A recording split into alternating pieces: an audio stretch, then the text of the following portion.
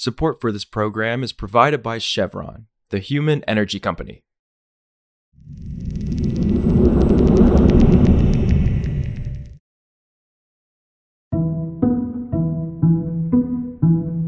This is Politico Energy. I'm Josh Siegel. Across the country, officials in red states and blue states are considering creating new programs to trap carbon in their forests in exchange for cash. See, trees are a huge weapon in the fight against climate change because they absorb carbon, but they're constantly being threatened by development, logging, or industry. So states are creating these carbon offset programs where they take in cash from companies. In return, they protect their local trees. States get richer, and companies can say they're working to be more carbon neutral. The growth of these programs is the latest sign that the public sector is trying to fill private sector demand for emissions reductions. But how effective are these programs in practice? And how are states balancing environmental and industry interests? Today, Politico's Jordan Woolman on how red and blue states are seeing green in their forests. It's Tuesday, April 25th.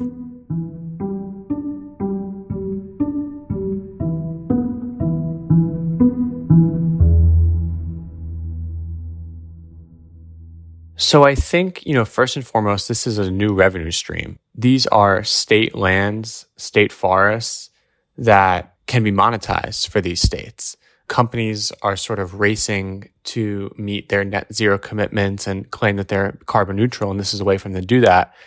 And so here you have companies willing to pay up to sort of lock up these state lands for carbon offset programs.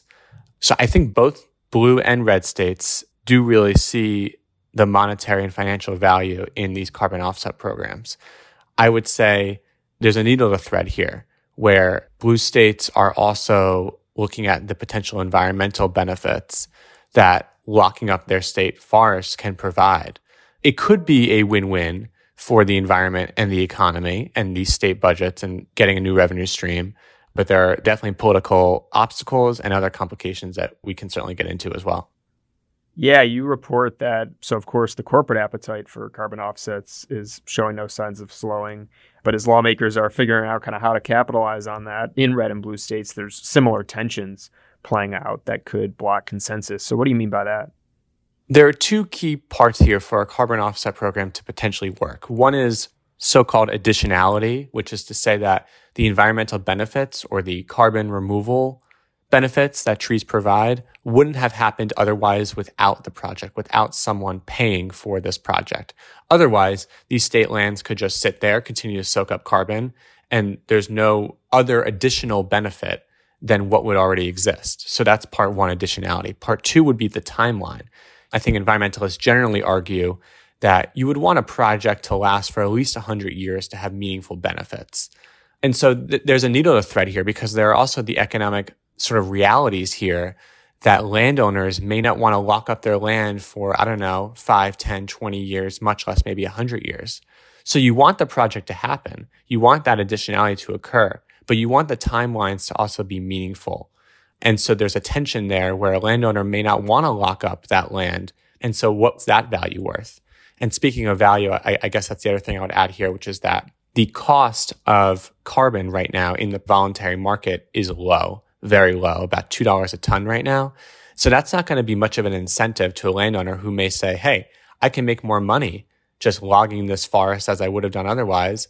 I'll make more money doing that than accept this sort of carbon offset deal and maybe make less money. And from the state perspective, maybe the state would make less money than reaping sort of tax dollars off of the logging industry, the timber industry.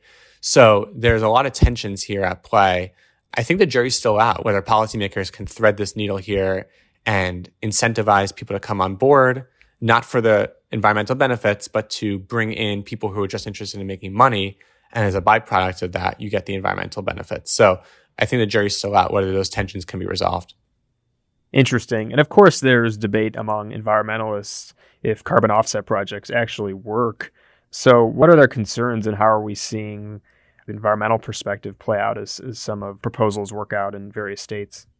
Again, I think these additionality and timeline concerns are the main issues here. There was an interesting case in Washington State where there was a bill that would have established a carbon offset program, and environmentalists were initially on board with it. They thought that projects were going to be required to be at least 125 years.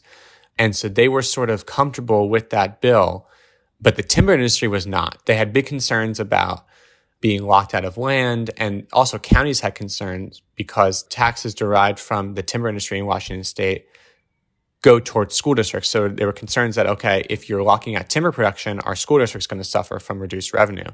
There were then amendments made to sort of satisfy the timber industry, and that turned environmentalists off. And so they actually flipped positions there. And so the bill died because there was no consensus. So I think that's a great representation of the issues at play here and the political stickiness on this issue.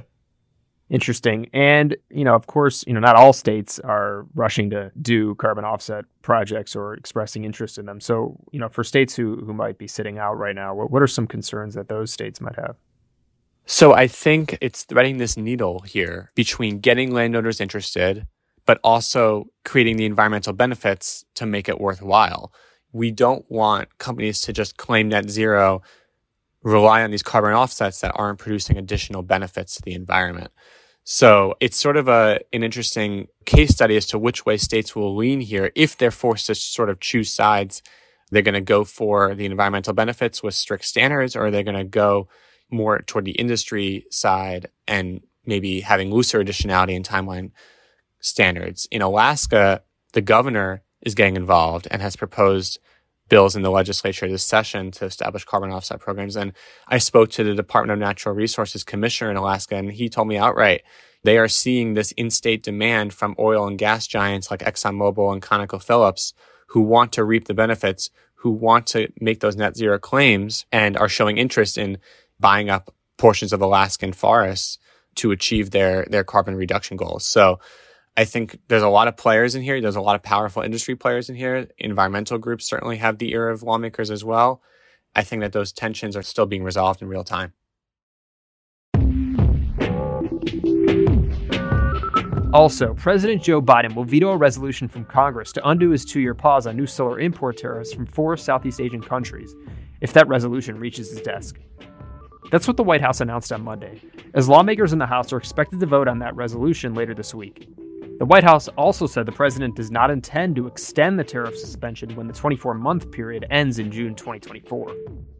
The effort by House lawmakers has prompted fear among some in the solar industry, who say undoing the pause would put companies on the hook for more than $1 billion in retroactive tariffs and cancel projects crucial to hitting Biden's climate targets.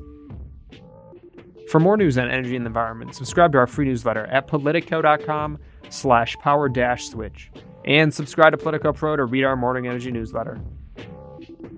Some of the music in today's show was composed by the mysterious Breakmaster Cylinder. I'm Josh Siegel, and we'll see you back tomorrow.